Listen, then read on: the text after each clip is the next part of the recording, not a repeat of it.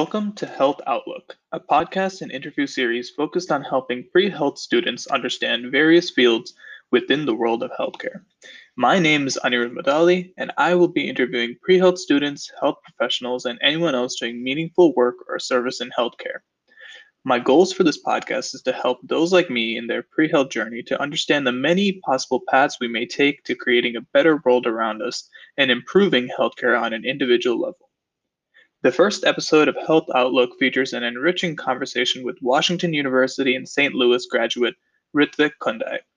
Ritvik is a psychology neuroscience philosophy major, which he refers to as PNP.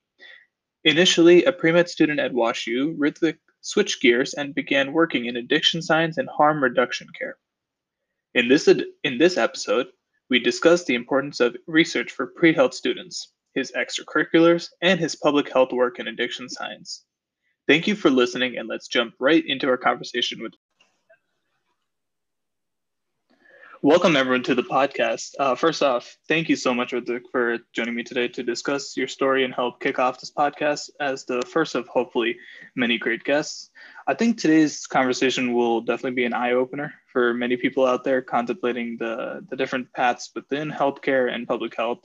Um, and for those who want to learn more about your work specifically in addiction science and harm reduction. So let's just start by taking it back a couple of years to when you started college at WashU. Coming in as a prospective pre-med, what interested you from high school? Did you have a clear idea about your major or path to med school? Yeah, and first of all, I also just want to say thank you, Anirudh, for letting me be your first guest, and see where this goes.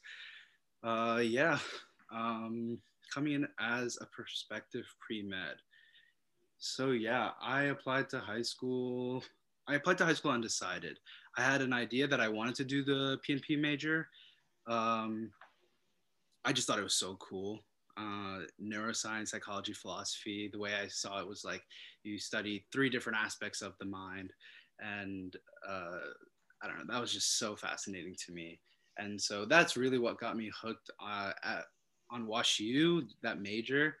Um, but I still wanted to just kind of explore my options and kind of just like make it know that I was undecided, because I was undecided still, even though I liked the PNP.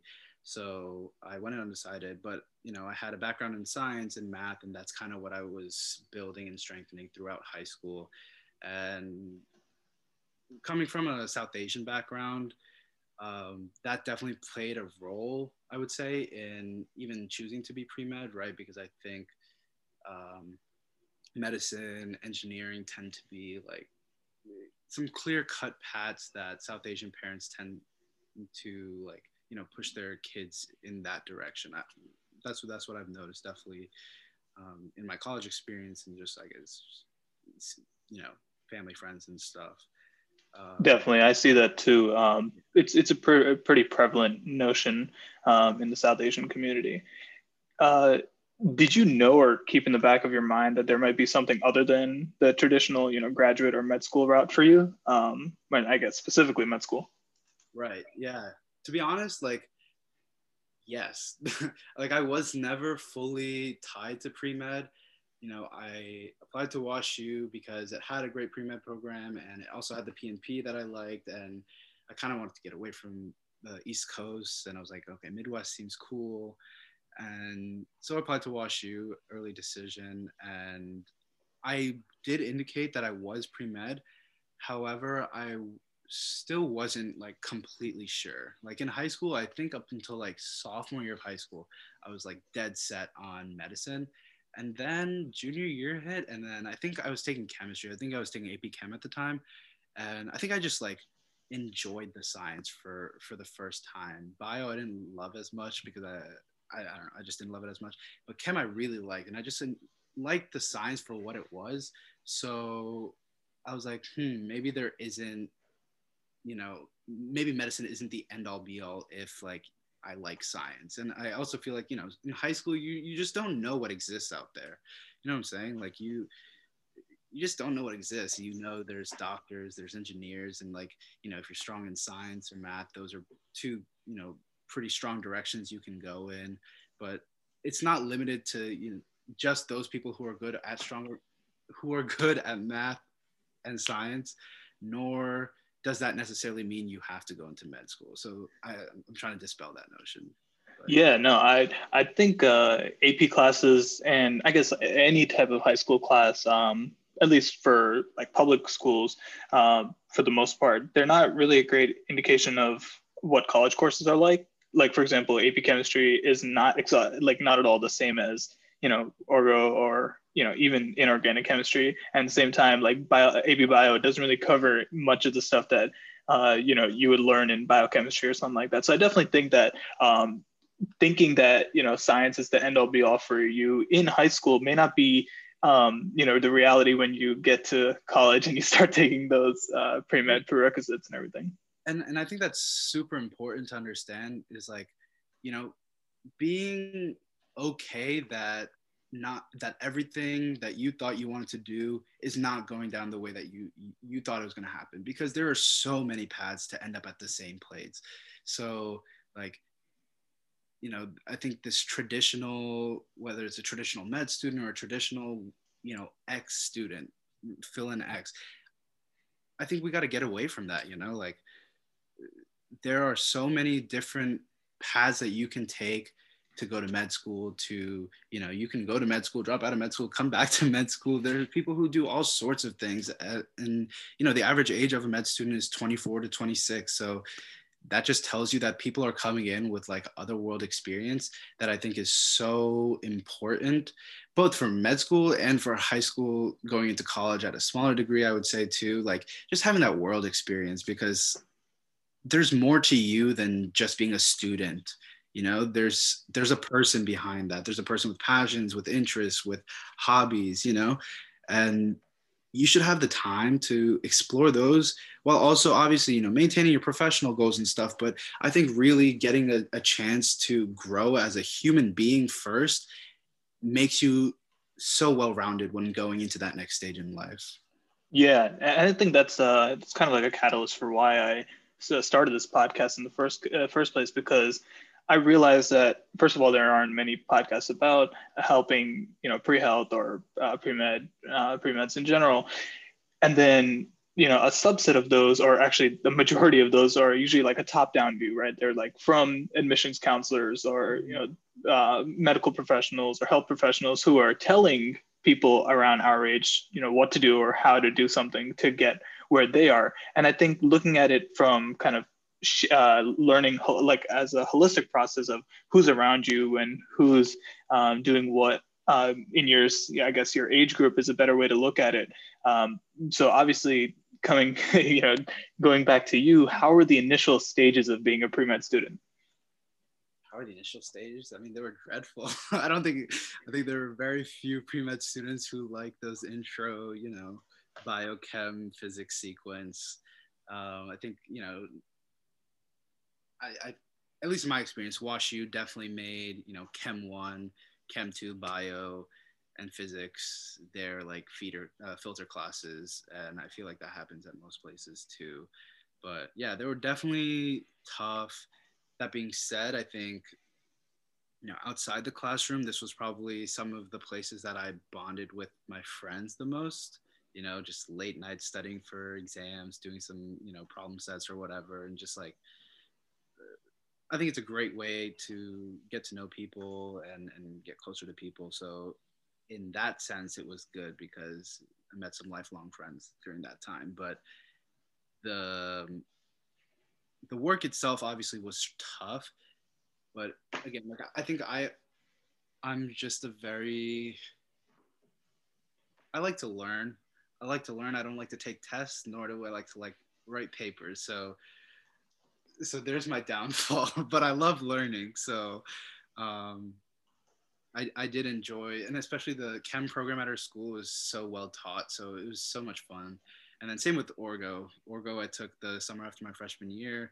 I was taking with some friends, and I think I liked the way it was taught, and it was good.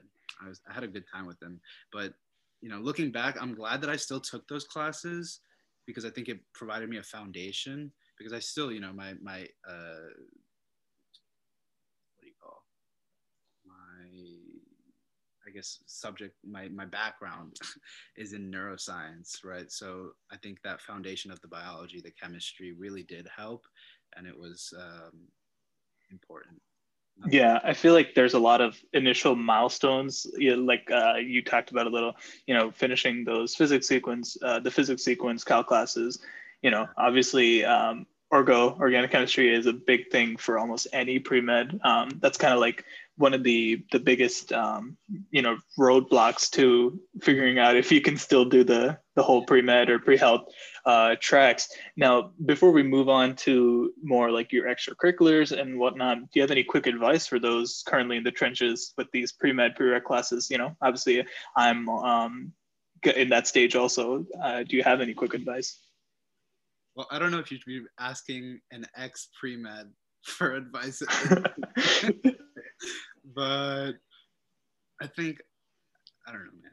It's just the same advice I feel like with most classes. Just go to class, do the work, study, you know. But to expand on that a little bit more, I think these classes, especially if you can really nail down,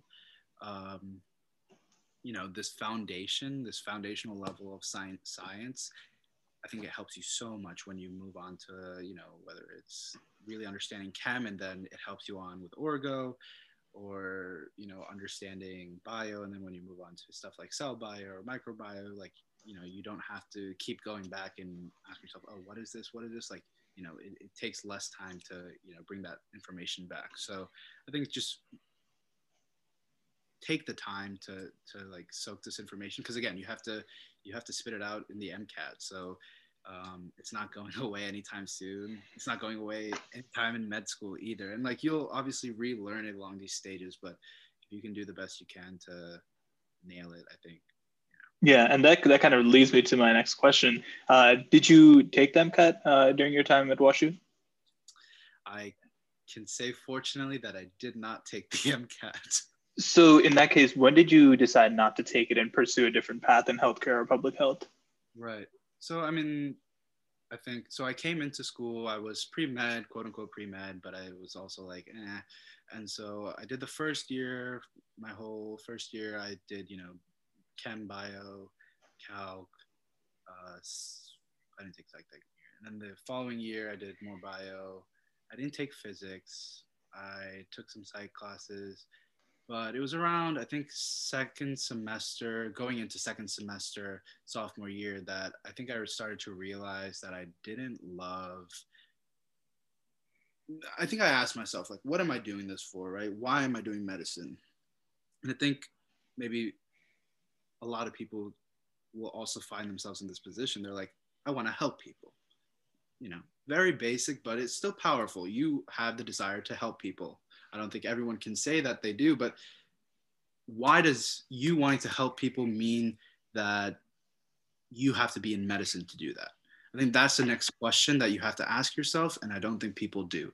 And then they fall into the trap of just being pre-med and, just working hard at these classes. And for what? If you had maybe taken the time to ask yourself, what is this? What is it that I'm really, after here? Is it really am I really dying to get in there and do surgery on somebody? Am I really dying to get in there, do some diagnosis and like prescribe medicine? And, there's more to physician than just seeing patients.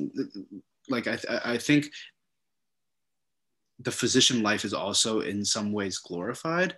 And I think that leads to a lot of people just kind of, emptily just blindly, just kind of going in and being pre-med. So I think it was asking myself these questions that I began to realize that, I really loved P&P. I loved the major that I was studying, and that's why I came to WashU. So I was like, all right, let me try to push this neuroscience bit a little bit more if I'm not going to be able to pursue, if I'm not going to do this med stuff. But at the same time, I was like, who knows, maybe I like this neuro stuff. And along the way, I realized that I feel like I need this medicine component to help me in whatever it is that I want to do later on at that stage, once I've established myself as a neuroscientist, say, right? If I went through grad school, PhD, get a neuroscience degree, right? So I was asking myself these questions basically, just, yes, I want to help people. Okay, even help people in healthcare. Okay, so does that necessarily mean you have to be a physician to do that? Can you do the same thing being a nurse, being a PA, right? There are Yeah. different, roles in the healthcare setting. Would your strengths be best suited towards maybe the healthcare administration side, right? Mhm. That's in the bigger healthcare bubble. Yeah, I think that's a really great point that you mentioned about questioning yourself for not only why do you want to go into medicine or healthcare, but also what exactly do you want to get out of it? Kind of looking at the both ends of it, right? And I feel like if people fail to do that and fail to understand that, like you said, like the physician life and the medical professional life is not as, I guess, easy or even glorified as you mentioned. They can run into problems along the way, or they could regret their decisions along the road.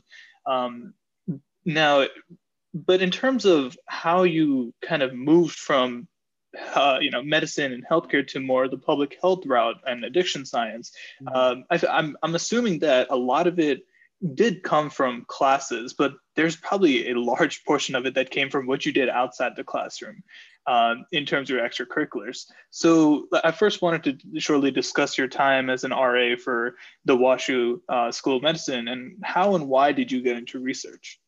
Totally, yeah. So this is exactly where we were in my journey. So sophomore year, here I am, going into second semester sophomore year, and I decided that I think I wanted to pursue this neuroscience side a little bit more. So I joined this lab, and they were doing uh, work with like circadian rhythm and Alzheimer's disease. So and it was a wet lab experience, and I think in my head, both for med school and if I wanted to do grad school, especially for grad school for neuroscience, you want to get some publications by the time you're out of college, or you want to get some significant research experience such that you've created a relationship with your PI and they can write you a good recommendation letter. And, um, yeah, I think grad school that's not medical school is a little bit more focused on like the work you do outside the classroom for sure. So that is why I joined the lab. And you know through my experience, I really was interested in what I was doing, and I was learning a lot, and it was super cool, working with mice brains. um, it was really cool, but I think what I realized was it was hard to find the motivation to continue doing the work, because I think the kind of person that I am, I received more out of the work and I put more of myself into the work when I was able to connect with people. And though this, all scientific research, wet lab research is so important, because you have to understand that at that very, at the molecular level, understanding that is extremely helpful for sure. But also when we scope out, right, at the macro level, maybe at the psychological level, understanding the neuroscience at the molecular level won't necessarily help you connect with somebody in a moment, in an instance where you have to connect with them as a person. Does that make sense? Yeah, I definitely understand that. Yeah. And I think that like the way that you mentioned how you got into research, specifically out of interest for neuroscience and what you were majoring in, but it became more, about what you could also get out of it. And I feel like there's a notion these days that research is just another item on the checklist for pre-health students, pre-med students. And I guess to kind of prove that it wasn't for you, did you learn anything specific as an RA that you use later on or use to this day? Yeah. And I think, to be honest, like a part of me definitely entered the research experience with that checklist mindset. Um, getting a research, getting a publication, getting a good rec letter out of it. I was definitely very, okay, do this, and I wasn't taking the time to understand really why am I doing these techniques, what, like, what is not in a philosophical level, like why am I doing these techniques? No, but like on a like biological level. Okay, what does this procedure lead to, and what is happening at that level? Like I just don't think I am the type of person that was like connecting with that aspect of the research, if that makes sense. You know, Hmm. I think in terms of what I took out of this experience, and this is what my PI and my mentor who I was working under, they both told me, and it was like it was that, you know, when you're doing something, especially with research, you want to be doing something that you're chasing after. Research is this chase. You're asking this question, and oftentimes in scientific research especially, it's just very niche question. And so you're chasing, and there's a lot of failure that you'll like come along the way. And and and I think it takes a very special type of person to, you know, do that. And I just realized that experience, that type of, you know, setting wasn't for me. I think I could do it again if, but I think my, you know, skill set is best applied elsewhere.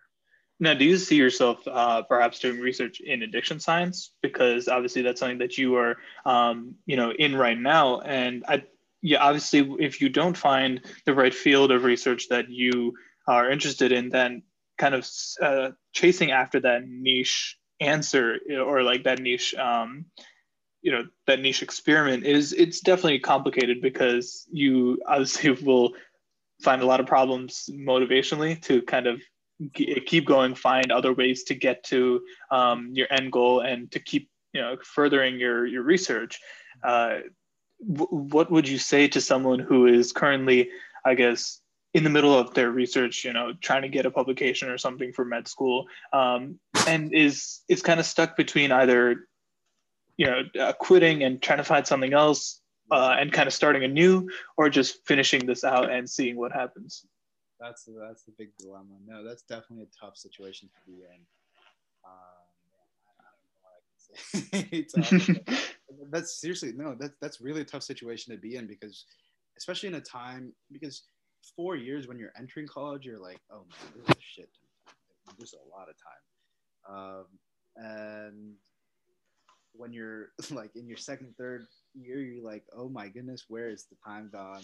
And there's not enough Yeah, time. definitely. You start to realize, and Yeah, I can already start to realize that. a bit of an existential panic that starts to sit in, and it's not great. But uh, I think once, if you're in a, you know, you're maybe in your sophomore junior year, you realize you're not totally in love with what you're working on, and maybe a publication seems far to reach, but it might be a little too late to try something new. So what do you do? Seriously, man, I don't honestly have an answer for that. I really think you gotta like trust your gut, you know, do whatever makes you happiest, because I think it's easy to say just grind away, just keep going, and hopefully you'll make it there. But it's like, the end is not near. It's so hard to keep pushing. But, you know, if you're in that position where you're committed to the research and you're like, this is what I want to be doing, and I want to get the publication out of this, and that's your goal, then I think commit yourself wholeheartedly, and not just in the time that you're in the lab. You know, when you're outside the lab, read papers about the work that you're doing. Maybe read papers on the work that's peripheral to the work that you're doing. Get a sense of who the big players are in the field that you're in, right? And I think also something that's really good is to show initiative. And I think college students might find that intimidating, especially when you're in the presence of PIs who have years of experience with research, and also, like, you know, postdocs and grad students. And so there's also there's just a hierarchy of people who have years and years of research on you. However, that doesn't mean you can't provide some sort of, you know, value to them. uh, yeah, it doesn't mean that you can't be valuable, is what I'm trying to say. Yeah. So you, I think, outside the classroom, when you get a chance, you know, reading papers and like maybe coming up with questions to ask your PI, to ask your mentors. And I think also what that does for them, it shows that you're showing interest. And so that makes it easier for them to A, trust you, but also B, like, it makes it easier for them to pull you in too, because you're showing interest. You're like, give me work, give me work. What is this? What is that? And you're asking all these questions. And I think people also kind of like to keep like human capital in a field, if that makes any sense. It's like, you work under a professor, like you probably want your the person who worked under you to enter the field that you're in. You know what I'm saying? Kind of like a legacy type thing. Maybe I'm making that up. I don't know, but I don't know. But yeah. So Yeah, I think that is a great way to answer a very tough question. I honestly kind of came up with that on the spot because the way I see it is a lot of people and I've seen this before even at Michigan. I know people who they do research just solely for the, I guess, like to check off that box, and it becomes like to the point where like they want to keep doing it because they know that it'll help them in the future, but it's either hurting their grades because it's too much time, or it's boring, or they just don't find themselves useful in the lab, or especially now with everything virtual. Even I, for example, like when I'm doing virtual research for my lab, sometimes I do feel like, oh yeah, maybe obviously I have to wait and kind of see the long game and wait for everything. Um, but okay, so now, like, before we, sorry, did you want to? no, I was just gonna say, yeah, the time aspect, that's definitely something to consider when you're thinking about pre-med stuff.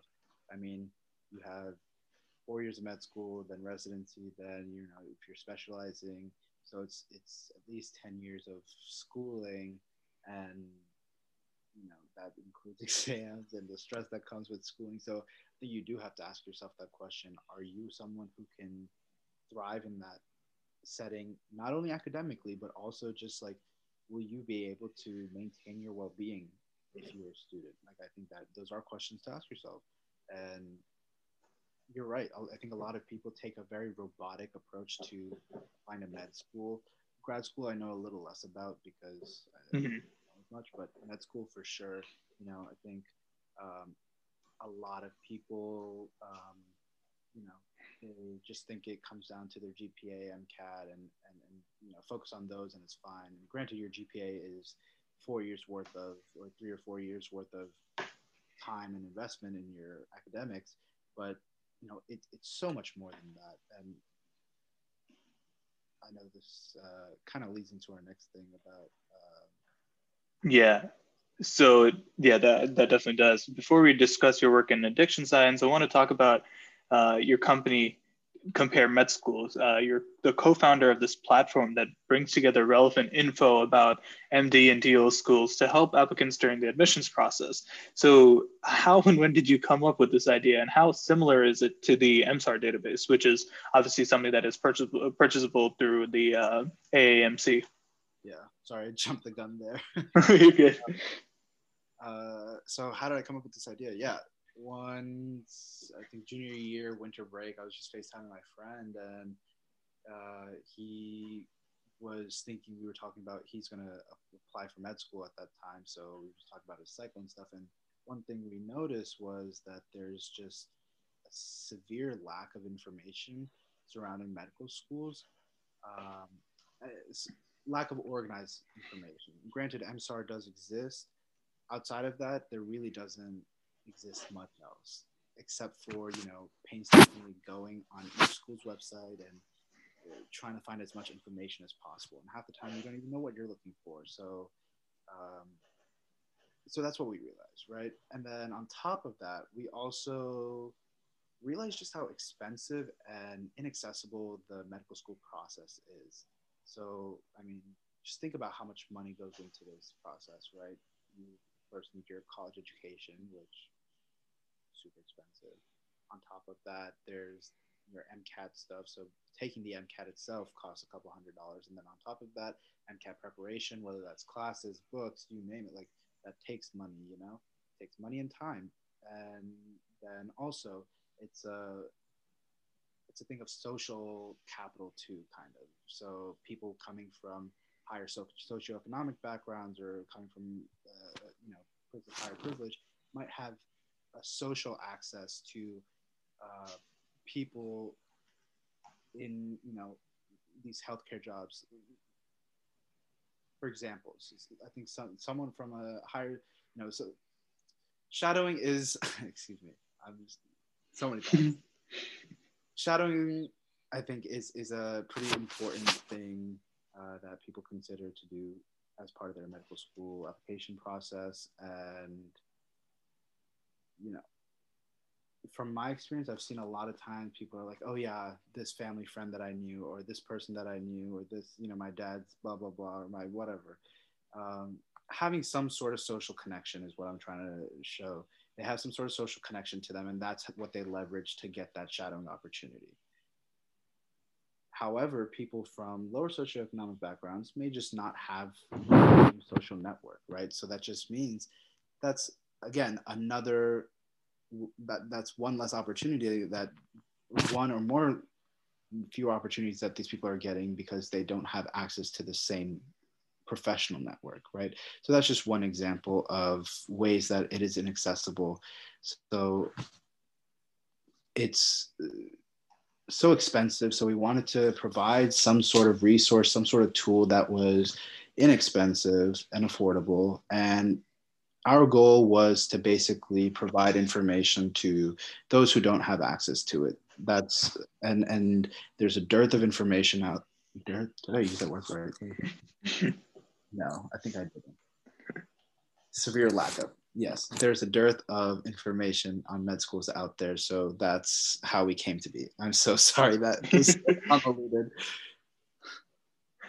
Interesting. So how exactly do you think you're going to grow this platform? Because obviously, I don't know about your co-founder, but without both of you being in that kind of medicine and medical track, isn't it difficult to understand exactly how these statistics work and how people will use these statistics during their admissions process without actually going through that process yourself? Totally. So that is a good point, but I guess aren't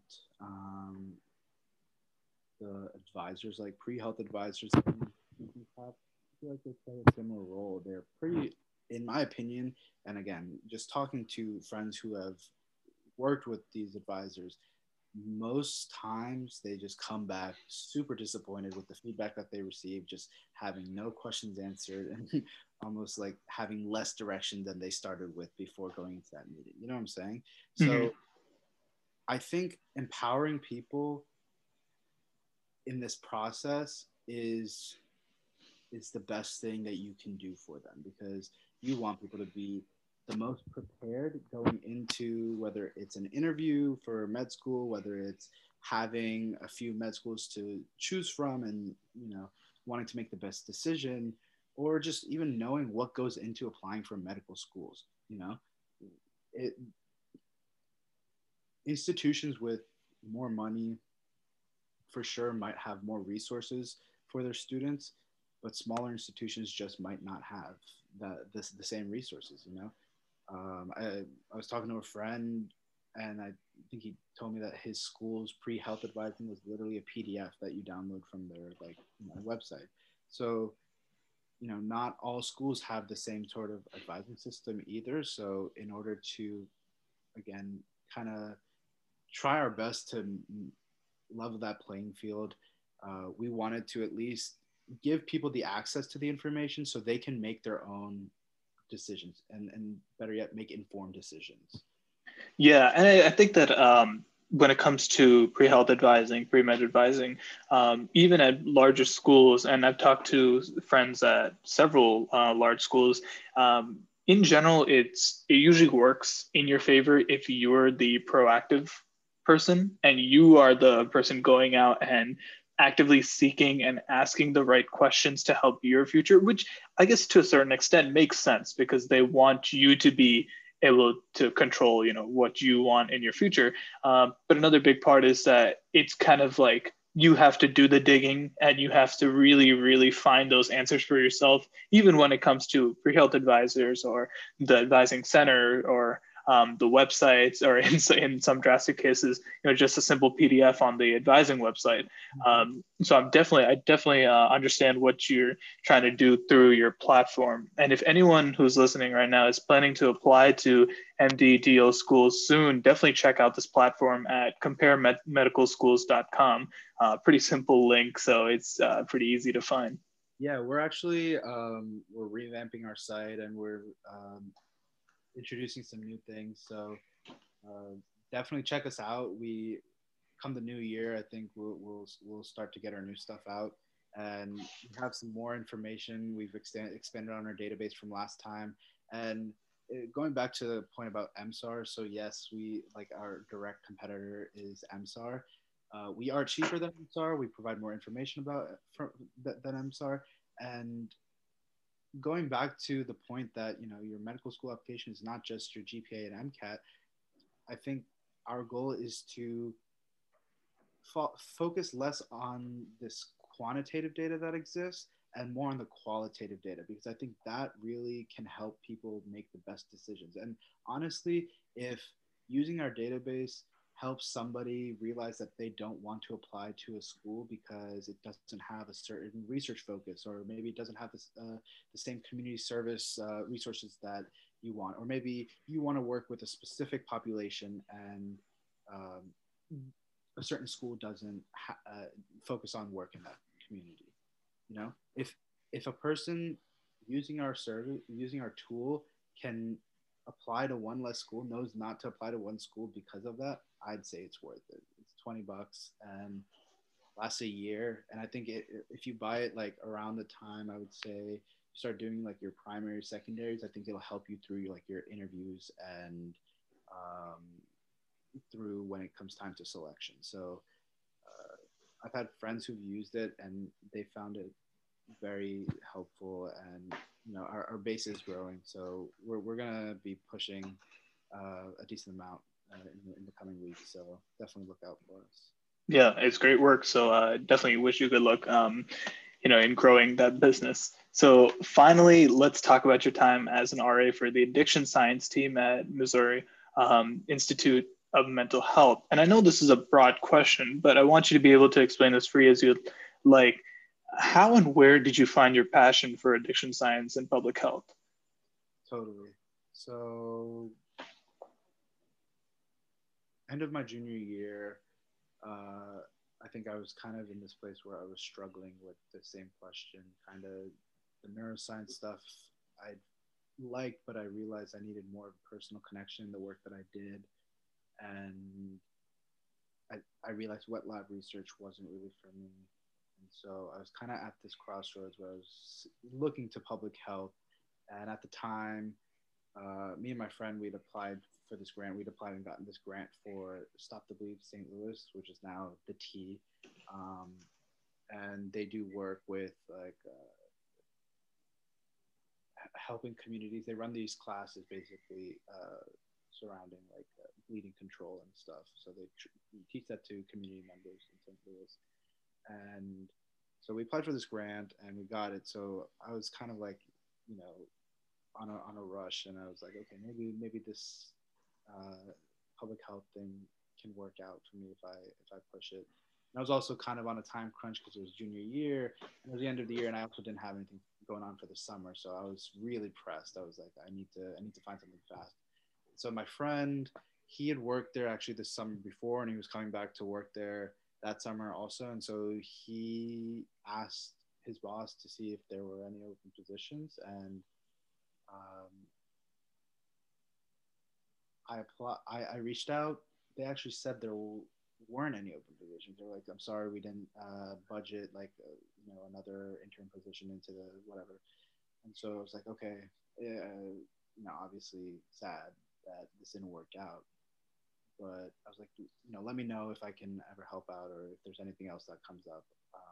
And almost like the next day, his boss reached back out and was like, hey, actually, we might be able to work something out. So it was just literally like a stroke of luck. It's really serendipity. And so I started working there, and it was amazing. My boss, Dr. Rachel Winograd, she's amazing. And she like the work that she does, and she runs this whole department and runs this whole state grant for fighting the opioid epidemic in Missouri, which is blows my mind. And so it was also great because I was kind of just thrown into the water. And the first day they were like, we're on crunch time because we're applying for this grant and it's due next week and we just found out about it and we need this and this done. And I was like, oh, okay. And so I was just like, what does this mean? Okay, I'll figure it out, I guess. And so it was just like, trial by error and just like learning by doing. So I think I just had a great time just kind of, again, like learning, because I just love learning so much that I was just put in a position when they're like, go learn and come back to us with what you've learned. It's like, okay. And that's kind of what research is in a nutshell, is go learn something and tell me what you learned. Mm-hmm. But so it was a great environment too. I think I love the people that I worked with. And I think the most meaningful experience that I had was doing these recovery housing workshops. So basically for people who are in recovery, they have these sober living houses that people can go and stay in, and usually it's to provide like a stable environment for those people who are either just fresh in recovery or maybe, at any stage in recovery. It's just to provide a stable environment. And so we did these workshops where we asked residents of the recovery houses and recovery house managers what caused chaos and imbalance in the resident homes. Because what ends up happening is sometimes, people will end up leaving these recovery homes, and that not only harms this person who's leaving the recovery home, especially if they're not at a stable point in their recovery, but also it causes turmoil within, because if they've caused tension in the house or if they're fighting with people, there's so many different factors that lead to causing having people leave the recovery houses too early. And through this work, I was able to talk to people and just hear people's stories, man, and just listen to what they have to say. And it's amazing, because I think these people in recovery, people who use drugs too, are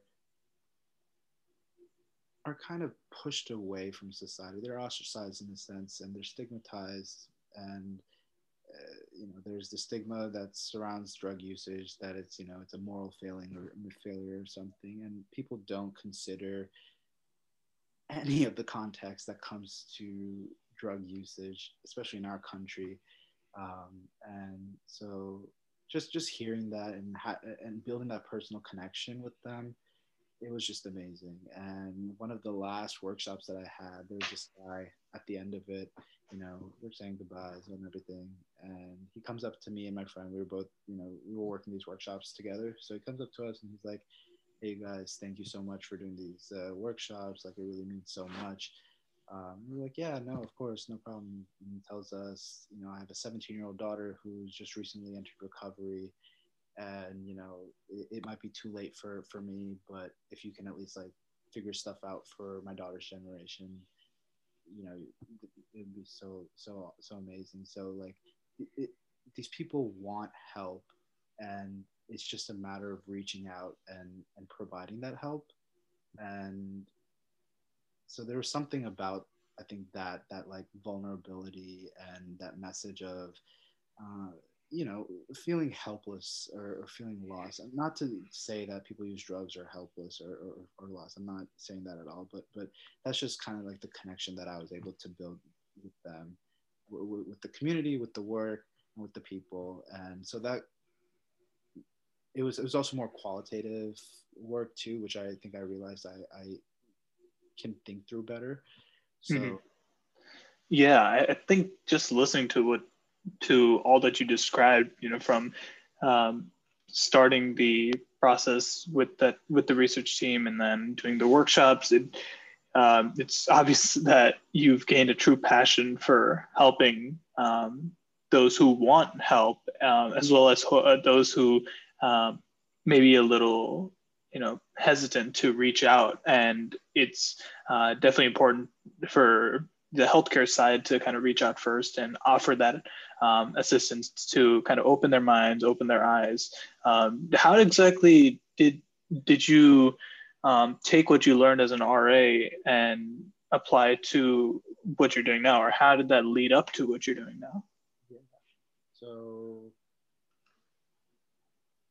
the reason I chose addiction science too was because I think of my neuro background, psychology background, especially like because addiction is it's a disease of the brain.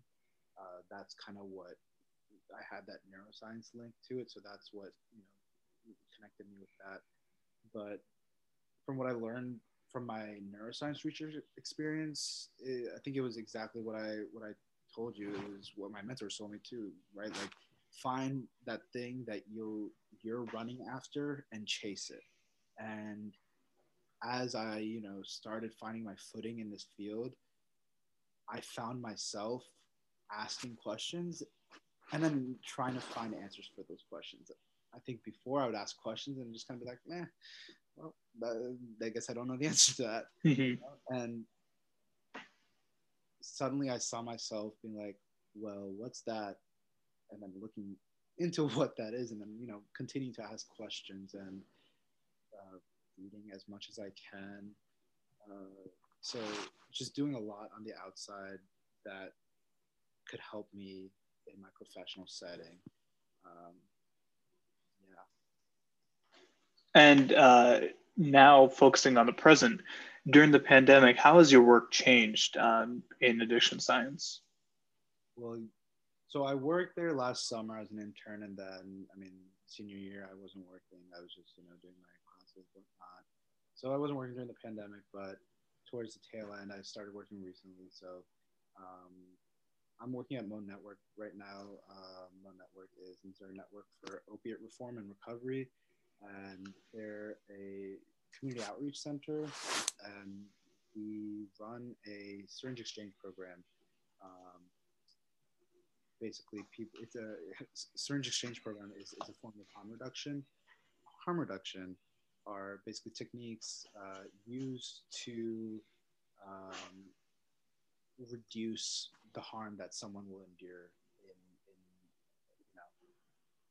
in basically it's like promoting safe practices and stuff. We're trying to eliminate harm. The whole point is meeting people where they're at. So I know, I think maybe I made the wrong analogy with the like hand reaching thing. I don't mean to say that it is on anybody to, go up to anybody and say, hey, you look like you need treatment. Come on in. Instead, I think it's for us to say, hey, you're using and that's fine, but let me help you use safely and cleanly so I know you will be alive. That's what I'm trying to focus on. I'm just trying to make sure you don't die. And what's been found is that these harm reduction services, these syringe exchange programs, they have a high retention rate when it comes to people coming back and asking for treatment themselves. So that's what I mean by meeting people where they're at. So when people are coming, they're using, we're not telling them to stop using. And there is this criticism that you're enabling people. That's nonsense. You're not enabling anybody. They're going to use regardless. So it's a matter of, do you want them to reuse old needles, or do you want clean needles where you're reducing the risk of transmission for HIV or Hep C, and that's huge. You've just like made it safer and healthier for this person to continue living, where now they have the chance and opportunity to come back and ask you for help. And now they trust you too, because they know they've come to you for help once and you've provided them help. And so that's what it is. It's meeting people where they're at. And through the time I've been working, sometimes people come there for the first time and they know that they want treatment. Sometimes people have come a couple of times and then they're ready for treatment. Sometimes people just have been coming for a long ass time. So it's never about what we want, what I want, what a doctor wants, what the healthcare system wants. It's about meeting people where they're at. And that's what harm reduction is around. And so that's the work that I've been doing now, and really getting to understand this field. And I've also started volunteering with this organization called Never Use Alone. They're a peer support line for people who are using. You can call in and if you're alone, You have somebody on the other end who's ready to provide any sort of like emergency support in case it goes that in that direction. But the main thing again is just providing support, that connection with somebody, you know. These people, yeah. Yeah, I think that is very, very powerful work. Especially, I remember we talked about this a little off the pod a couple weeks ago. We talked about, you know, the harm reduction, and I remember kind of never really thinking about that in terms of how people are helped, you know, in the world of, you know, kind of healthcare and drugs, and that intersection. Harm reduction never kind of, I don't think it's emphasized as much as it should be, because people kind of jump directly to, yeah, let's stop these people from using it instead of kind of taking it step by step. And it's great that you are helping people at such a, I guess, like a micro level, and making sure that that you know, because obviously, even though it's at the individual level, it's, you know, it's incredibly powerful. Like you talked about the story with the man and his daughter. Do you see yourself pursuing some sort of additional education, you know, like a graduate degree in public health, or, you know, I think you talked about a PhD in, you know, some sort of neuroscience or research, or maybe even finding a way back to medicine in the future? these are the questions that keep me up at night. So I'm sure your parents and family are also. No, it's not. I mean, thankfully, I think the whole pre-med thing, obviously they were disappointed, but they've come around to, you know, supporting me for what I'm interested in now. And honestly, yeah, I do see myself going back to school. I have no idea for what, you know, it varies almost every day, you know, depending on the temperature, depending on the time of day, you know. But yeah, definitely. I mean, I've thought about MPHs. I've thought about going to law school. I've thought about public policy. I've thought about medicine again, for sure. I mean, I think right now I'm at a place where I want to pour myself into the work that I'm doing and really gain the experiences I need that will ground me to continue to better do, you know, this work. Yeah. One thing people one criticism that just research, I think, and academia get as a whole is that in public health research is like when they enter into a community and say, hey, you should try to do this, or hey, this is what we have found works in terms of a quote unquote solution, right? So this is what you should do. So academia is this solution centered approach, but communities, they get upset at that. They get upset that people are coming in and telling them what to do when they haven't even spent a second in the community, gotten to know people, and the community doesn't necessarily just mean individual members. It's the whole, like, whether it's a neighborhood, it's a section of your city, you know. You haven't taken this time to really understand the nuances of the problems in this area for you to come in and just say that you should try this or you should do this, you know.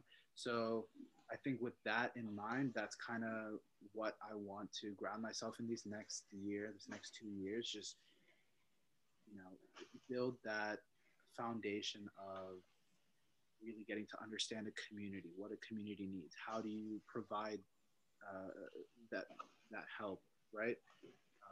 So yeah, these are the questions that I've been thinking about a lot, and we'll see, man. I have no idea. Hoping, told my parents fall 22, but it might be 3. We'll start grad school, but yeah.